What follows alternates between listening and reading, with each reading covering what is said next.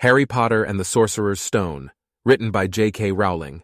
Don't forget to like this video and subscribe to the channel. Happy reading. Chapter 9.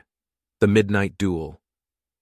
Harry had never believed he would meet a boy he hated more than Dudley, but that was before he met Draco Malfoy.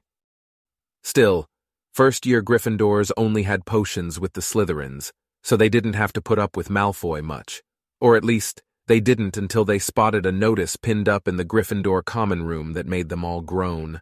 Flying lessons would be starting on Thursday, and Gryffindor and Slytherin would be learning together. "Typical," said Harry darkly. "Just what I always wanted, to make a fool of myself on a broomstick in front of Malfoy." He had been looking forward to learning to fly more than anything else. "You don't know that you'll make a fool of yourself," said Ron reasonably. "Anyway, I know Malfoy's always going on about how good he is at Quidditch, but I bet that's all talk." Malfoy certainly did talk about flying a lot. He complained loudly about first years never getting on the house Quidditch teams and told long, boastful stories that always seemed to end with him narrowly escaping muggles in helicopters. He wasn't the only one, though. The way Seamus Finnegan told it, he'd spent most of his childhood zooming around the countryside on his broomstick. Even Ron would tell anyone who'd listen about the time he'd almost hit a hang glider on Charlie's old broom. Everyone from wizarding families talked about Quidditch constantly. Ron had already had a big argument with Dean Thomas, who shared their dormitory, about soccer. Ron couldn't see what was exciting about a game with only one ball where no one was allowed to fly. Harry had caught Ron prodding Dean's poster of West Ham's soccer team, trying to make the players move. Neville had never been on a broomstick in his life, because his grandmother had never let him near one. Privately, Harry felt she'd had good reason, because Neville managed to have an extraordinary number of accidents, even with both feet on the ground. Hermione Granger was almost as nervous about flying as Neville was. This was something you couldn't learn by heart out of a book, not that she hadn't tried. At breakfast on Thursday, she bored them all stupid with flying tips she'd gotten out of a library book called Quidditch Through the Ages. Neville was hanging on to her every word, desperate for anything that might help him hang on to his broomstick later. But everybody else was very pleased when Hermione's lecture was interrupted by the arrival of the mail. Harry hadn't had a single letter since Hagrid's note, something that Malfoy had been quick to notice, of course. Malfoy's eagle owl was always bringing him packages of sweets from home, which he opened gloatingly at the Slytherin table. A barn owl brought Neville a small package from his grandmother. He opened it excitedly and showed them a glass ball the size of a large marble, which seemed to be full of white smoke. "It's a Remember-all," he explained. "Gran knows I forget things. This tells you if there's something you've forgotten to do. Look, you hold it tight like this, and if it turns red—" "Oh." His face fell, because the Remember-all had suddenly glowed scarlet. "You've forgotten something." Neville was trying to remember what he'd forgotten when Draco Malfoy, who was passing the Gryffindor table, snatched the Remember-all out of his hand. Harry and Ron jumped to their feet. They were half hoping for a reason to fight Malfoy, but Professor McGonagall, who could spot trouble quicker than any teacher in the school, was there in a flash. "What's going on?" "Malfoy's got my Remember-all, Professor." Scowling, Malfoy quickly dropped the Remember-all back on the table. "Just looking," he said, and he sloped away with Crabbe and Goyle behind him. At 3:30 that afternoon, Harry, Ron, and the other Gryffindors hurried down the front steps onto the grounds for their first flying lesson. It was a clear, breezy day, and the grass rippled under their feet as they marched down the sloping lawns toward a smooth, flat lawn on the opposite side of the grounds to the Forbidden Forest, whose trees were swaying darkly in the distance. The Slytherins were already there, and so were 20 broomsticks lying in neat lines on the ground. Harry had heard Fred and George Weasley complain about the school brooms, saying that some of them started to vibrate if you flew too high, or always flew slightly to the left. Their teacher, Madame Hooch, arrived. She had short gray hair and yellow eyes like a hawk. "Well, what are you all waiting for?" she barked. "Everyone stand by a broomstick. Come on, hurry up." Harry glanced down at his broom. It was old and some of the twigs stuck out at odd angles. "Stick out your right hand over your broom," called Madame Hooch at the front, "and say up." "Up!" everyone shouted. Harry's broom jumped into his hand at once, but it was one of the few that did. Hermione Granger's had simply rolled over on the ground, and Neville's hadn't moved at all.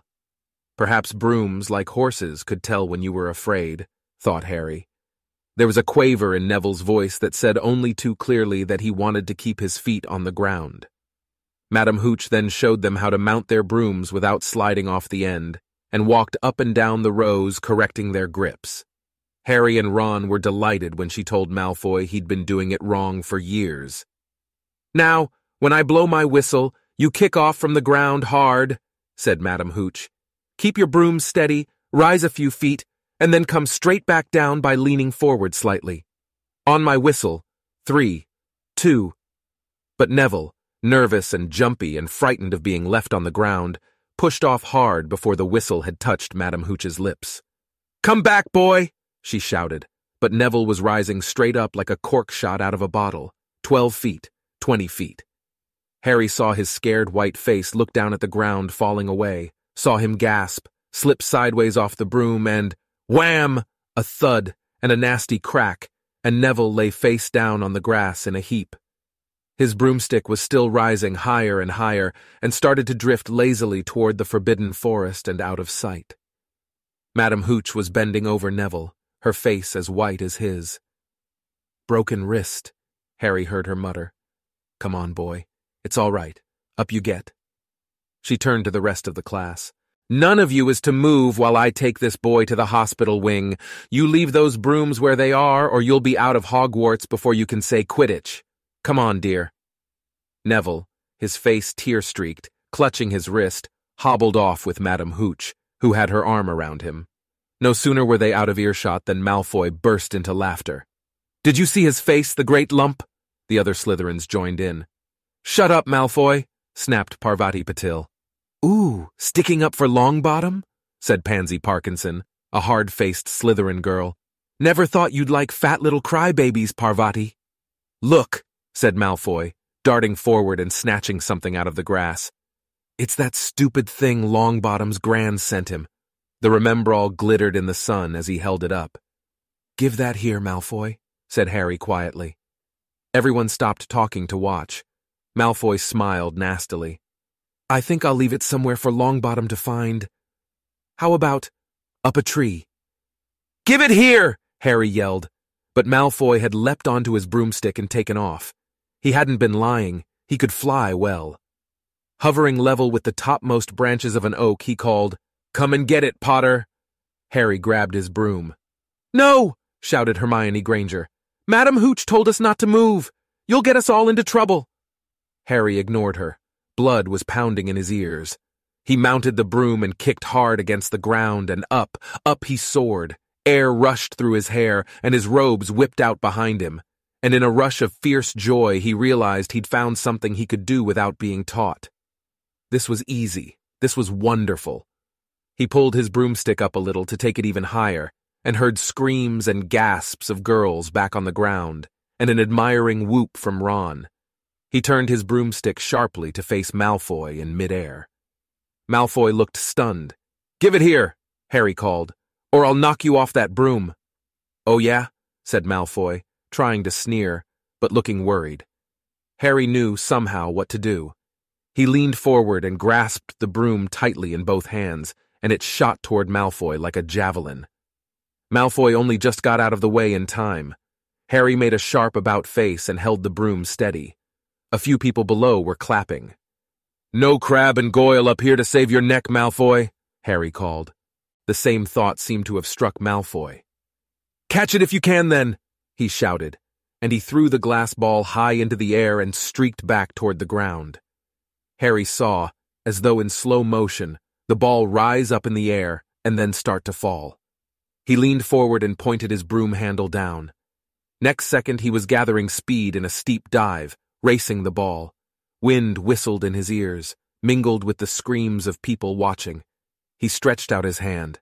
A foot from the ground, he caught it, just in time to pull his broom straight, and he toppled gently onto the grass with the Remembrall clutched safely in his fist. "Harry Potter!" His heart sank faster than he'd just dived. Professor McGonagall was running toward them. He got to his feet, trembling. "Never in all my time at Hogwarts!" Professor McGonagall was almost speechless with shock, and her glasses flashed furiously. "How dare you? Might have broken your neck." "It wasn't his fault, Professor." "Be quiet, Miss Patil." "But Malfoy—" "That's enough, Mr. Weasley. Potter, follow me, now." Harry caught sight of Malfoy, Crabbe, and Goyle's triumphant faces as he left, walking numbly in Professor McGonagall's wake as she strode toward the castle. He was going to be expelled. He just knew it. He wanted to say something to defend himself, but there seemed to be something wrong with his voice. Professor McGonagall was sweeping along without even looking at him. He had to jog to keep up. Now he'd done it. He hadn't even lasted 2 weeks. He'd be packing his bags in 10 minutes. What would the Dursleys say when he turned up on the doorstep? Up the front steps, up the marble staircase inside, and still Professor McGonagall didn't say a word to him. She wrenched open doors and marched along corridors with Harry trotting miserably behind her. Maybe she was taking him to Dumbledore. He thought of Hagrid, expelled but allowed to stay on as gamekeeper. Perhaps he could be Hagrid's assistant. His stomach twisted as he imagined it, watching Ron and the others becoming wizards, while he stumped around the grounds carrying Hagrid's bag. Professor McGonagall stopped outside a classroom. She opened the door and poked her head inside. "Excuse me, Professor Flitwick, could I borrow Wood for a moment?" Wood? Thought Harry, bewildered. Was Wood a cane she was going to use on him? But Wood turned out to be a person, a burly fifth-year boy who came out of Flitwick's class looking confused. "Follow me, you two," said Professor McGonagall, and they marched on up the corridor, Wood looking curiously at Harry. "In here." Professor McGonagall pointed them into a classroom that was empty except for Peeves, who was busy writing rude words on the blackboard. "Out, Peeves!" she barked. Peeves threw the chalk into a bin, which clanged loudly, and he swooped out cursing. Professor McGonagall slammed the door behind him and turned to face the two boys. "Potter, this is Oliver Wood. Wood, I found you a seeker." Wood's expression changed from puzzlement to delight. "Are you serious, Professor?" "Absolutely," said Professor McGonagall crisply. "The boy's a natural. I've never seen anything like it. Was that your first time on a broomstick, Potter?" Harry nodded silently. He didn't have a clue what was going on, but he didn't seem to be being expelled, and some of the feeling started coming back to his legs. "He caught that thing in his hand after a 50-foot dive," Professor McGonagall told Wood. "Didn't even scratch himself. Charlie Weasley couldn't have done it." Wood was now looking as though all his dreams had come true at once. "Ever seen a game of Quidditch, Potter?" he asked excitedly. "Wood's captain of the Gryffindor team," Professor McGonagall explained. "He's just the build for a seeker, too," said Wood, now walking around Harry and staring at him. "Light, speedy. We'll have to get him a decent broom, Professor. A Nimbus 2000 or a Clean Sweep 7, I'd say. I shall speak to Professor Dumbledore and see if we can't bend the first-year rule. Heaven knows we need a better team than last year. Flattened in that last match by Slytherin, I couldn't look Severus Snape in the face for weeks." Professor McGonagall peered sternly over her glasses at Harry. "I want to hear you're training hard, Potter, or I may change my mind about punishing you." Then she suddenly smiled. "Your father would have been proud," she said. "He was an excellent Quidditch player himself." "You're joking." It was dinner time. Harry had just finished telling Ron what had happened when he'd left the grounds with Professor McGonagall. Ron had a piece of steak and kidney pie halfway to his mouth, but he'd forgotten all about it. "Seeker," he said. "But first years never. You must be the youngest house player in about—" "A century," said Harry, shoveling pie into his mouth. He felt particularly hungry after the excitement of the afternoon. "Wood told me." Ron was so amazed, so impressed, he just sat and gaped at Harry. "I start training next week," said Harry. "Only don't tell anyone. Wood wants to keep it a secret." Fred and George Weasley now came into the hall, spotted Harry, and hurried over. "Well done," said George in a low voice. "Wood told us. We're on the team too. Beaters." "I tell you, we're going to win that Quidditch Cup for sure this year," said Fred. "We haven't won since Charlie left, but this year's team is going to be brilliant. You must be good, Harry. Wood was almost skipping when he told us. Anyway, we've got to go. Lee Jordan reckons he's found a new secret passageway out of the school. Bet it's that one behind the statue of Gregory the Smarmy that we found in our first week. See you. Fred and George had hardly disappeared when someone far less welcome turned up. Malfoy, flanked by Crabbe and Goyle. Having a last meal, Potter? When are you getting the train back to the Muggles? You're a lot braver now that you're back on the ground and you've got your little friends with you, said Harry coolly.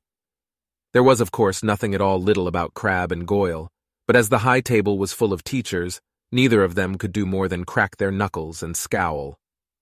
I'd take you on any time on my own, said Malfoy. Tonight, if you want. Wizard's duel. Wands only. No contact. What's the matter? Never heard of a wizard's duel before, I suppose? Of course he has, said Ron, wheeling around. I'm his second. Who's yours? Malfoy looked at Crabbe and Goyle, sizing them up. Crabbe, he said. Midnight all right? We'll meet you in the trophy room. That's always unlocked. When Malfoy had gone, Ron and Harry looked at each other. What is a wizard's duel? Said Harry. And what do you mean you're my second? Well, a second's there to take over if you die, said Ron casually, getting started at last on his cold pie. Catching the look on Harry's face, he added quickly, but people only die in proper duels, you know, with real wizards. The most you and Malfoy'll be able to do is send sparks at each other. Neither of you knows enough magic to do any real damage. I bet he expected you to refuse anyway. And what if I wave my wand and nothing happens? Throw it away and punch him on the nose, Ron suggested. Excuse me. They both looked up. It was Hermione Granger. Can't a person eat in peace in this place? Said Ron. Hermione ignored him and spoke to Harry. I couldn't help overhearing what you and Malfoy were saying. Bet you could, Ron muttered. And you mustn't go wandering around the school at night. Think of the points you'll lose Gryffindor if you're caught. And you're bound to be. It's really very selfish of you. And it's really none of your business, said Harry. Goodbye, said Ron. All the same, it wasn't what you'd call the perfect end to the day, Harry thought, as he lay awake much later listening to Dean and Seamus falling asleep. Neville wasn't back from the hospital wing. Ron had spent all evening giving him advice such as, if he tries to curse you, you'd better dodge it, because I can't remember how to block them. There was a very good chance they were going to get caught by Filch or Mrs. Norris, and Harry felt he was pushing his luck, breaking another school rule today. On the other hand, Malfoy's sneering face kept looming up out of the darkness. This was his big chance to beat Malfoy face to face. He couldn't miss it. 11:30, Ron muttered at last. We'd better go. They pulled on their bathrobes, picked up their wands, and crept across the tower room, down the spiral staircase, and into the Gryffindor common room. A few embers were still glowing in the fireplace, turning all the armchairs into hunched black shadows. They had almost reached the portrait hole when a voice spoke from the chair nearest them. I can't believe you're going to do this, Harry. A lamp flickered on. It was Hermione Granger, wearing a pink bathrobe and a frown. You, said Ron furiously. Go back to bed.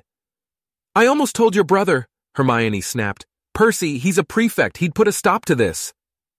Harry couldn't believe anyone could be so interfering. Come on, he said to Ron. He pushed open the portrait of the fat lady and climbed through the hole. Hermione wasn't going to give up that easily.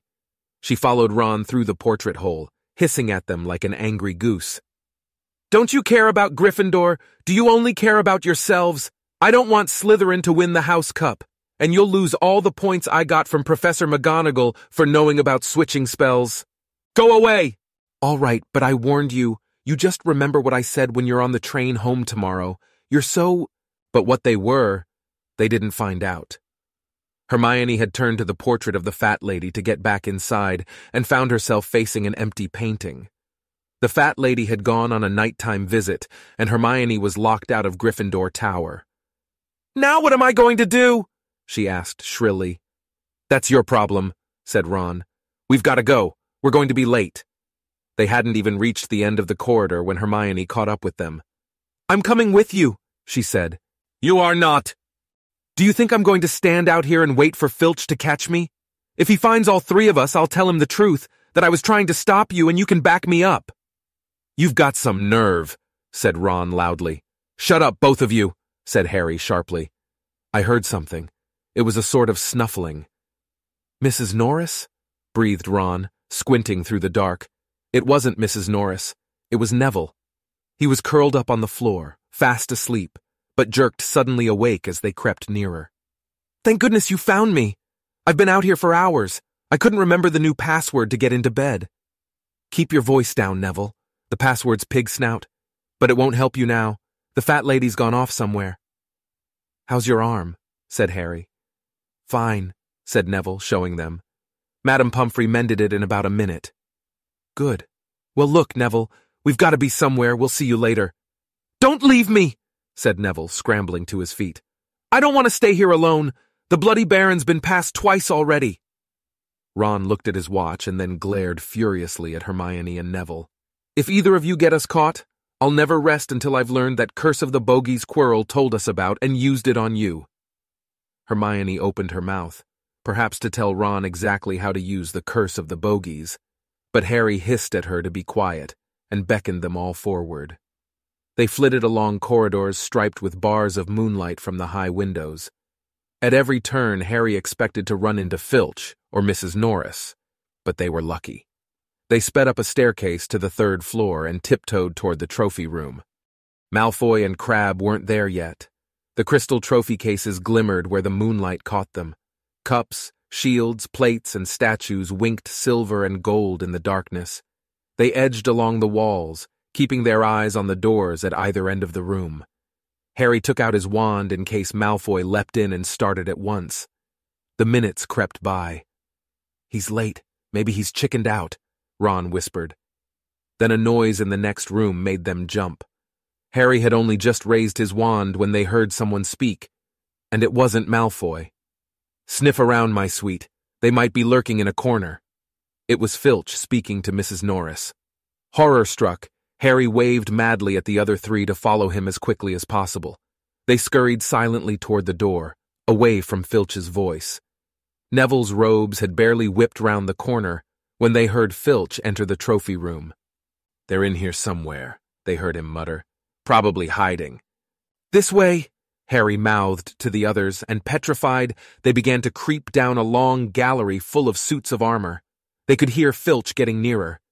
Neville suddenly let out a frightened squeak and broke into a run. He tripped, grabbed Ron around the waist, and the pair of them toppled right into a suit of armor. The clanging and crashing were enough to wake the whole castle. "Run!" Harry yelled, and the four of them sprinted down the gallery, not looking back to see whether Filch was following. They swung around the doorpost and galloped down one corridor, then another, Harry in the lead, without any idea where they were or where they were going. They ripped through a tapestry and found themselves in a hidden passageway, hurtled along it, and came out near their charms classroom, which they knew was miles from the trophy room. "I think we've lost him," Harry panted, leaning against the cold wall and wiping his forehead. Neville was bent double, wheezing and spluttering. "I told you," Hermione gasped, clutching at the stitch in her chest. "I told you." "We've got to get back to Gryffindor Tower," said Ron, "quickly as possible." "Malfoy tricked you," Hermione said to Harry. "You realize that, don't you? He was never going to meet you. Filch knew someone was going to be in the trophy room. Malfoy must have tipped him off." Harry thought she was probably right, but he wasn't going to tell her that. "Let's go." It wasn't going to be that simple. They hadn't gone more than a dozen paces when a doorknob rattled, and something came shooting out of a classroom in front of them. It was Peeves. He caught sight of them and gave a squeal of delight. "Shut up, Peeves. Please, you'll get us thrown out." Peeves cackled. "Wandering around at midnight, ickle firsties? Tut, tut, tut. Naughty, naughty, you'll get caughty." "Not if you don't give us away, Peeves, please." "Should tell Filch I should," said Peeves in a saintly voice, but his eyes glittered wickedly. "It's for your own good, you know." "Get out of the way!" snapped Ron, taking a swipe at Peeves. This was a big mistake. "Students out of bed!" Peeves bellowed. "Students out of bed down the charms corridor!" Ducking under Peeves, they ran for their lives, right to the end of the corridor where they slammed into a door. And it was locked. "This is it!" Ron moaned, as they pushed helplessly at the door. "We're done for! This is the end!" They could hear footsteps, Filch running as fast as he could toward Peeves's shouts. "Oh, move over!" Hermione snarled. She grabbed Harry's wand, tapped the lock, and whispered, "Alohomora!" The lock clicked and the door swung open. They piled through it, shut it quickly, and pressed their ears against it, listening. "Which way did they go, Peeves?" Filch was saying. "Quick, tell me. Say please." "Don't mess with me, Peeves. Now where did they go?" "Shan't say nothing if you don't say please," said Peeves in his annoying sing-song voice. "All right, please." "Nothing! Ha ha! Told you I wouldn't say nothing if you didn't say please! Ha ha ha!" And they heard the sound of Peeves whooshing away and Filch cursing in rage. "He thinks this door is locked," Harry whispered. "I think we'll be okay. Get off, Neville." For Neville had been tugging on the sleeve of Harry's bathrobe for the last minute. "What?" Harry turned around and saw, quite clearly, what. For a moment he was sure he'd walked into a nightmare. This was too much, on top of everything that had happened so far. They weren't in a room, as he had supposed. They were in a corridor, the forbidden corridor on the 3rd floor, and now they knew why it was forbidden. They were looking straight into the eyes of a monstrous dog, a dog that filled the whole space between ceiling and floor. It had 3 heads, 3 pairs of rolling, mad eyes, 3 noses, twitching and quivering in their direction, 3 drooling mouths, saliva hanging in slippery ropes from yellowish fangs.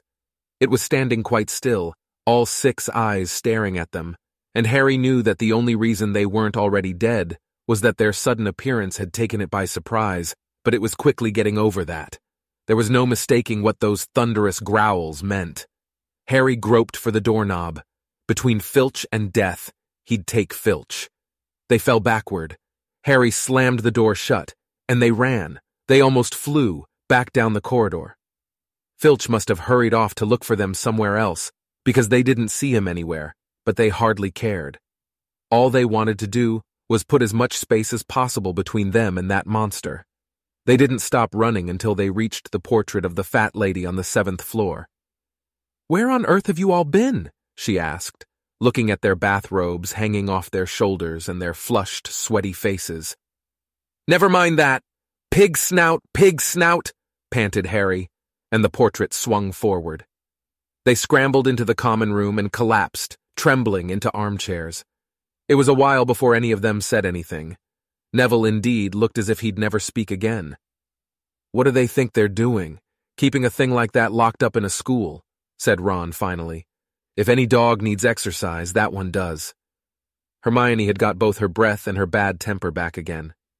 "You don't use your eyes, any of you, do you?" she snapped. "Didn't you see what it was standing on?" "The floor?" Harry suggested.